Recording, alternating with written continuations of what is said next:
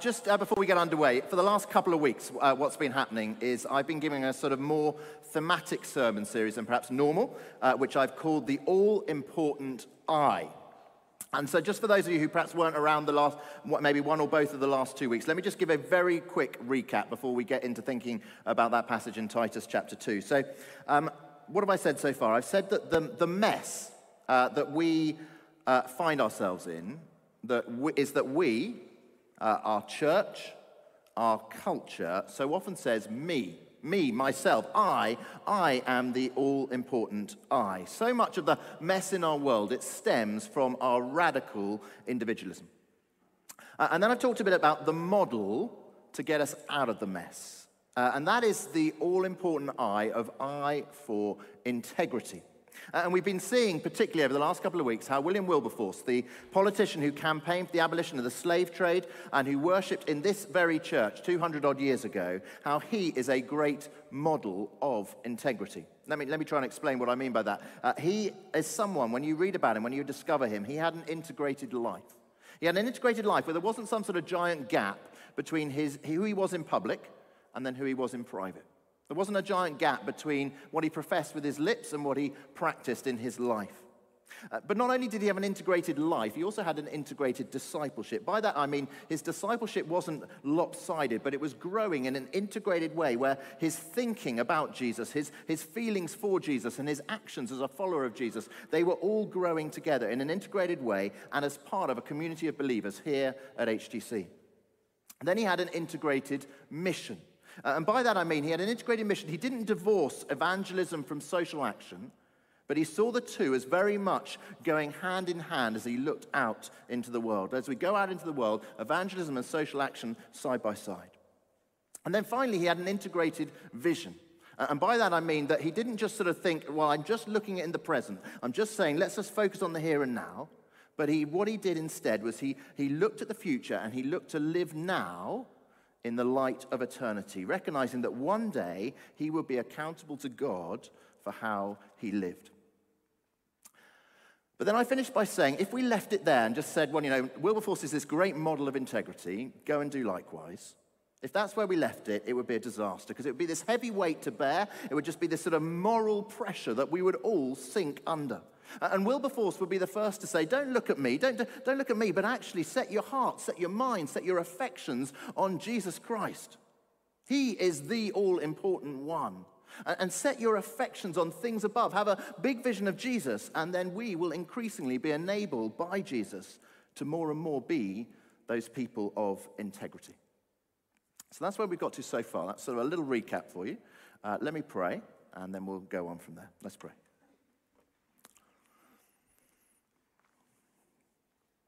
Lord Jesus, please would you help me as I speak now? And Lord Jesus, by the power of your Spirit, would you please help each one of us?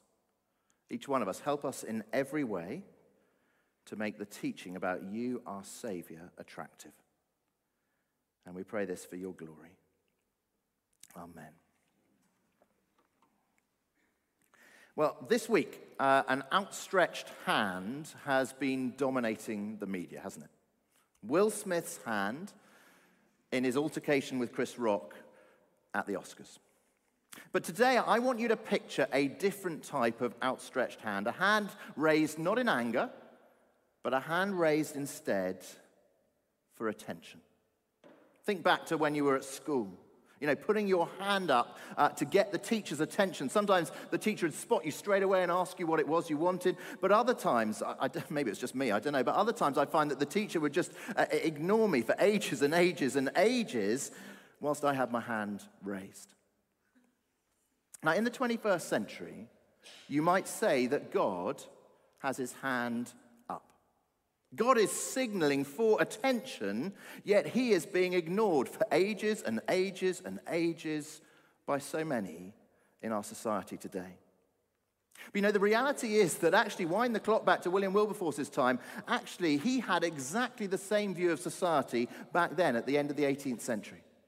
God is forgotten, he wrote in his book that was published in 1797. God is forgotten, his hand is lifted up, but we see it not.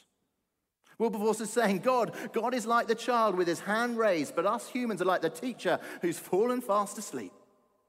The world is spiritually asleep, and God is forgotten. And really the question comes as to how that problem can be solved. You know, a revival is needed, a reawakening from society's spiritual slumber. That's what's needed now, just as was needed back in Wilberforce's day. Christian band Casting Crowns, they wrote a song called Start Right Here in 2018. And it begins like this. They sing, "We want our coffee in the lobby. We watch our worship on a screen. We got a rock star preacher who won't wake us from our dreams. We want our blessings in our pockets. We keep our missions overseas. But for the hurting in our cities, would we even cross the street? But we want to see the heart set free and the tyrants kneel, the walls fall down and our land be healed. But church, if we want to see a change in the world out there, it's got to start right here. It's got to start right now." And the reality is that the primary way that God has chosen for this world to be awakened from its spiritual slumber is not through rock star preachers, as rock star as Jamie Mulvaney is. It is not through worship on a screen or even coffee in the lobby, but to see change in the world out there. Casting Crowns are right. It's got to start right here, right now, with us, with you and with me. But what does that actually look like? What does it look like? Let me give you, I've been doing this over the last couple of weeks, I've been giving you a few quotes from Wilberforce's prayer journal. It's fascinating to see what he prayed about. And I'm going to show you one of the most frequent prayers that Wilberforce prayed. He prayed it again and again and again. I'm going to give you 4 examples of when he prayed this, but I could have given you millions of other ones. He prays this. Here's the first one, age 33. It was on Easter Sunday in Clapham. And he prayed this: "Oh, protect me from the wiles of Satan and the corruptions of my own heart. And may I yet live to experience in myself the efficacy of thy renewing grace, and to adorn in the sight of others the gospel of God, my Savior in all things." Or 5 years later, age 37, he prayed, "Oh, may I be humble and diligent and grateful and self-denying, striving continually to love God more, serve him more entirely, and adorn the doctrine of God, my Savior in all things." Or age 50. By this stage, the abolition of the slave trade had been passed, and what does he pray? "Oh God, I fly through the Savior. Enable me to live more worthy of my holy calling, to be more useful and efficient, that my time may not be frittered away unprofitably to myself and others, but that I really may be of use in my generation, and adorn the doctrine of God, my Savior." Or age 58, and alas, even till now, how little progress, how little of the divine nature, how little spirituality either in heart or life, how little of a due adorning of the doctrine of God, my Savior. Now, hopefully you get the point. The origin of that phrase, to adorn the doctrine of God, my Savior, it's from our reading today. Elsewhere in the New Testament, we know that Paul provides the principles that undermine the very concept of slavery. But in Titus 2, verses 9 and 10, those 2 verses that Chloe read for us, what Paul does is he unpacks how slaves, who made up half of the working population of the Roman world, how they should live while still a slave. And what does he say to them? He encourages them not to steal from their masters, but to show that they can be fully trusted, so that in every way they will adorn the doctrine of God, our Savior. Or in the NIV translation, as we heard, so that in every way they will make the teaching about God, our Savior, attractive. Now, that adorn word, it's not perhaps a word that we use loads. What does it mean? In ancient Greek, the word for adorn is the word kosmeo, which is a sort of verb form of cosmos, which obviously we get the words cosmos or world. In fact, the idea behind that Greek word is that it's sort of the orderly, harmonious arrangement of the world. You might say that the word kosmeo is pointing to the world's integrity. You know, think of Psalm 19, that famous psalm. Psalm 19, verse 1, it says, "The heavens declare the glory of God, the skies proclaim the works of his hands." And it's the same idea with this kosmeo word. Someone might look at the world, maybe some here, maybe that's what's happened to you in terms of your trajectory to coming to faith in Jesus. You might look at the world, You might see its orderly arrangement, how it's been created, how it's been put together with such integrity. And from looking at the world, you understand that the cosmos, the world, points to the glory of its creator God. You see, just as the world, in its integrity, is an adornment pointing towards God, its creator.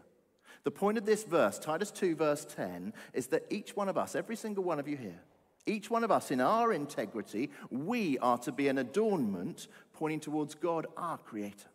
You know, Jago's life declares the glory of God. Michelle's life proclaims the work of God's hands. Or let me give you another image. Often in ancient Greek, this word kosmeo, it was used not just of the orderly arrangement of the world, but it was also used of the orderly arrangement of beautiful jewels on a person. You know, the jewels were an adornment highlighting the beauty and the majesty of the person. This year, as we all know, is the Queen's Platinum Jubilee, 70 years since her coronation. And when we get to June, we'll see loads and loads of pictures of this, but I'm sure you've seen pictures before. The Queen, at her coronation, she wore plenty of jewels. There was the coronation necklace, which had 26 huge diamonds in it, the biggest being a whopping 22-carat diamond. There was her coronation crown, you'll see there, which has over 3,000 jewels in it, apparently, and as spectacular as all those jewels were to look at. Everyone watching wasn't supposed primarily to declare the magnificence of the jewels, were they? But rather the magnificence of the Queen, whom the jewels adorned. You see, jewels adorn someone to bring attention to them. And in Titus 2, verse 10, you and I, we're the jewels. And Jesus, he is the person who our lives are to adorn. Our consistent life of integrity, it is to point to the magnificence of the God who saved us. You see, there's God. He's got his hand raised. He's saying, I'm here. And God's chosen means of attracting attention, of getting the world to recognize him, his chosen means is by you and me being people of integrity, adorning the doctrine of God, our Savior. Now, what does that actually look like? I'd love you just to sort of join with me, if you would, and just in a little thought experiment, okay? So what I want you to do is just let your imagination run wild with me, just for a moment. Imagine, you are the kindest, the most impressive person in your workplace or your university or wherever it is that you spend most of your time. You are the most impressive person. And some of you are sitting there thinking, yeah, that's me. Yeah, I mean, big deal, that's me. Good for you. Most of us were probably not thinking that. But just imagine, just for a moment, that you are so magnificent that those around you, they hate it when you go on holiday because they love your friendship so much they can't cope without you.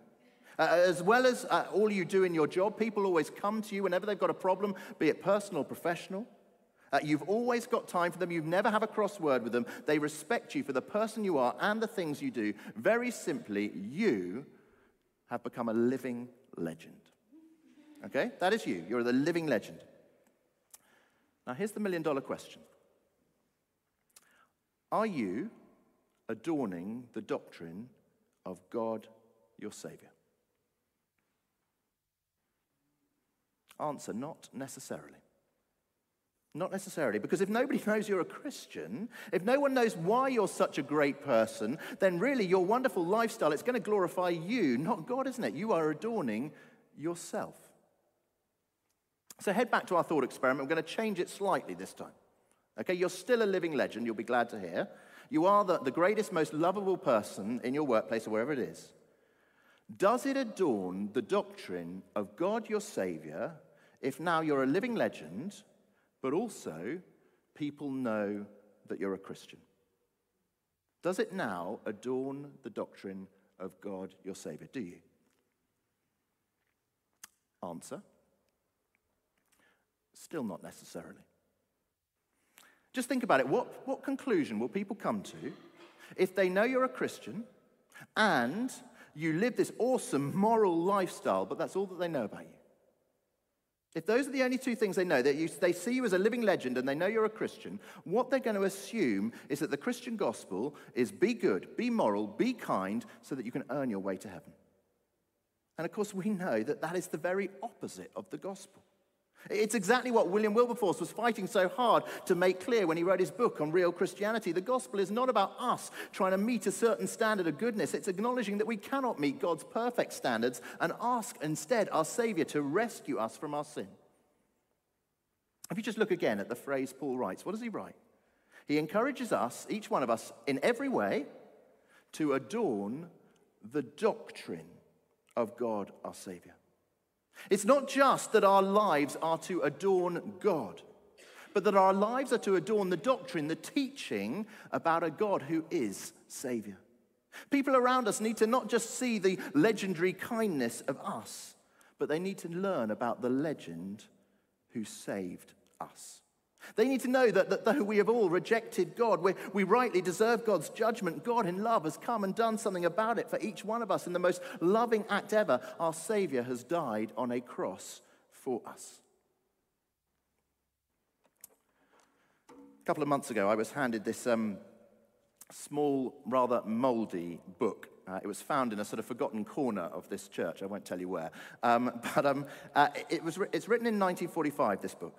And it's a book about Wilberforce and his friends. And it was written, as I say, 1945, just as World War II was coming to an end. And the Bishop of Lichfield, whoever he was at the time, has written the foreword to this book. And in it, what he does is he compares the current time he's writing, 1945, end of World War II, he compares that time with William Wilberforce's day. And this is what he writes. He writes this: a Napoleonic invasion of this island, Napoleon Bonaparte there in France was likely to come and invade England. He says a Napoleonic invasion of this island was every bit as probable in Wilberforce's time as the awaited Nazi invasion in 1940, so 5 years before he wrote it.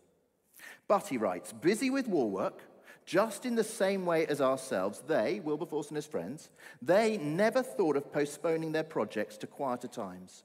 Then, as before in history, and there are some signs of the same thing today, a period of war and uncertainty, even of chaos, seems to provide not a less, but a more favorable soil for fresh springings of the life of the Spirit.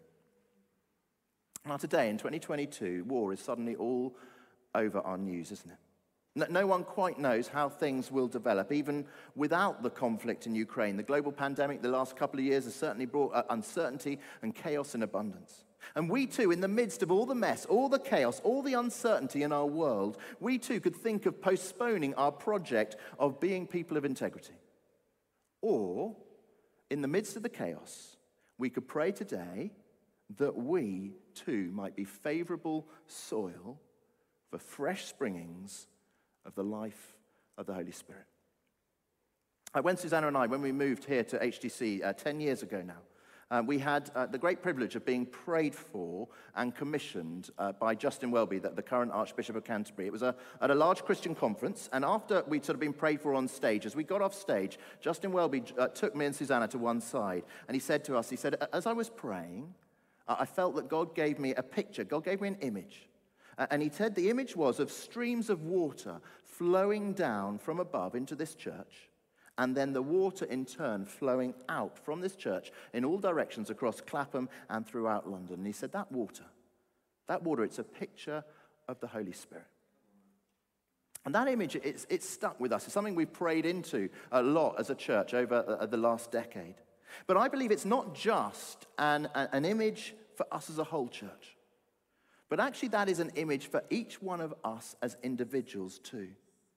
Because whoever you are, whatever's going on in your life, if you look to Jesus and you ask him to empower you by his Spirit to be a person of integrity, then those streams of living water that is his Spirit, they will not just flow into you from above, but then they'll flow out from you into your daily life in all directions and all areas of your life. See, Wilberforce and the Clapham sect, they were a key part of a revival, a spiritual awakening in this country 200 odd years ago, that as they lived lives of integrity, so they were used by God to be this means of waking people up from their spiritual slumber. And I pray very simply, Lord, do it again. Do it again. Wake people up today from their spiritual slumber. Now, I'm not one to sort of get too hyped up about things, but it's been interesting to me just to see a few pointers of these little sort of fresh springings of the Spirit taking place recently. Let me just list a few. In the last few weeks, a couple of people have told me independently this sense they have of just how the sort of outside in the church grounds, the sort of spring flowers have been popping up through the church grounds. So this idea, this sort of sense of revival beginning, springings of the Spirit, as it were, popping up.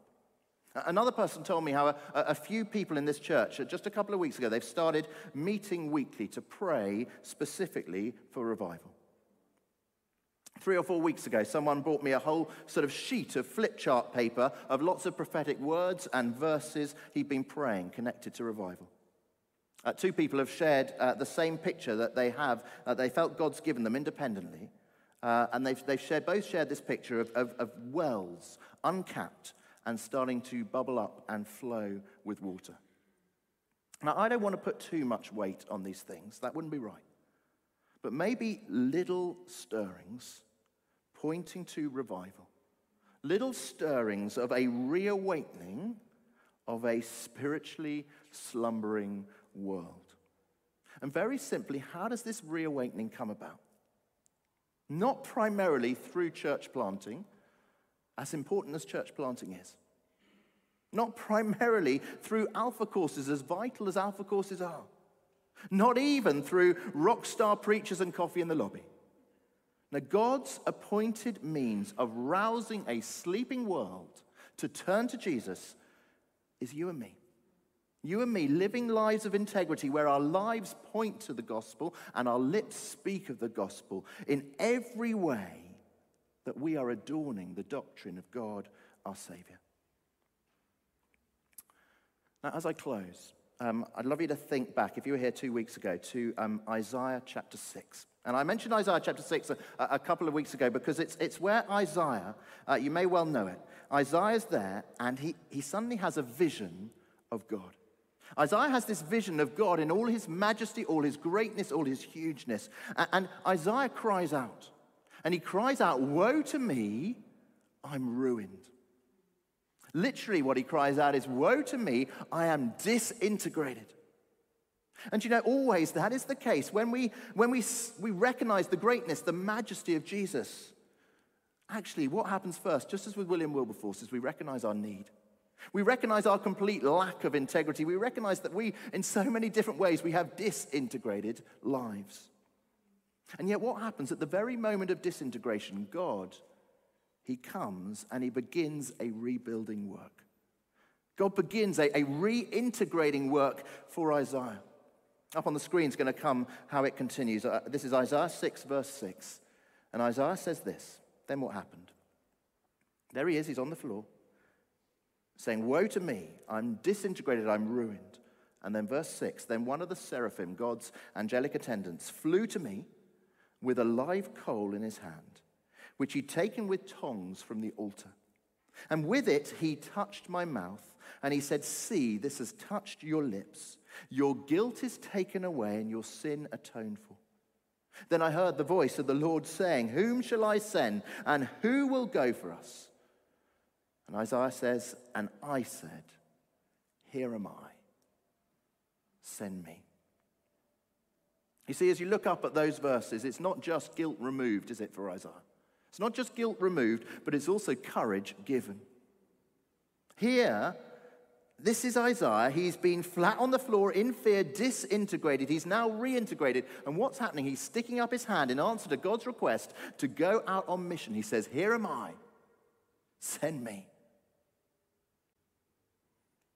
Today, God has his hand up, doesn't he? God has his hand up, signaling for attention. Attention from our spiritually slumbering world. God has his hand up, signaling for attention.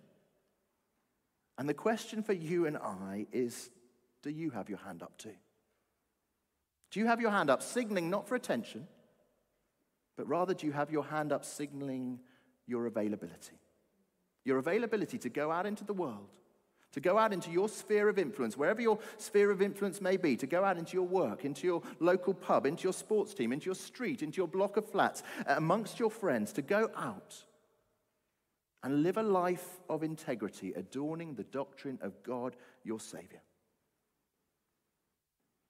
That's the question for each one of us. It's so simple. In response to Jesus, Jesus who is the all-important one, can I ask you tonight, are you saying, here am I, send me?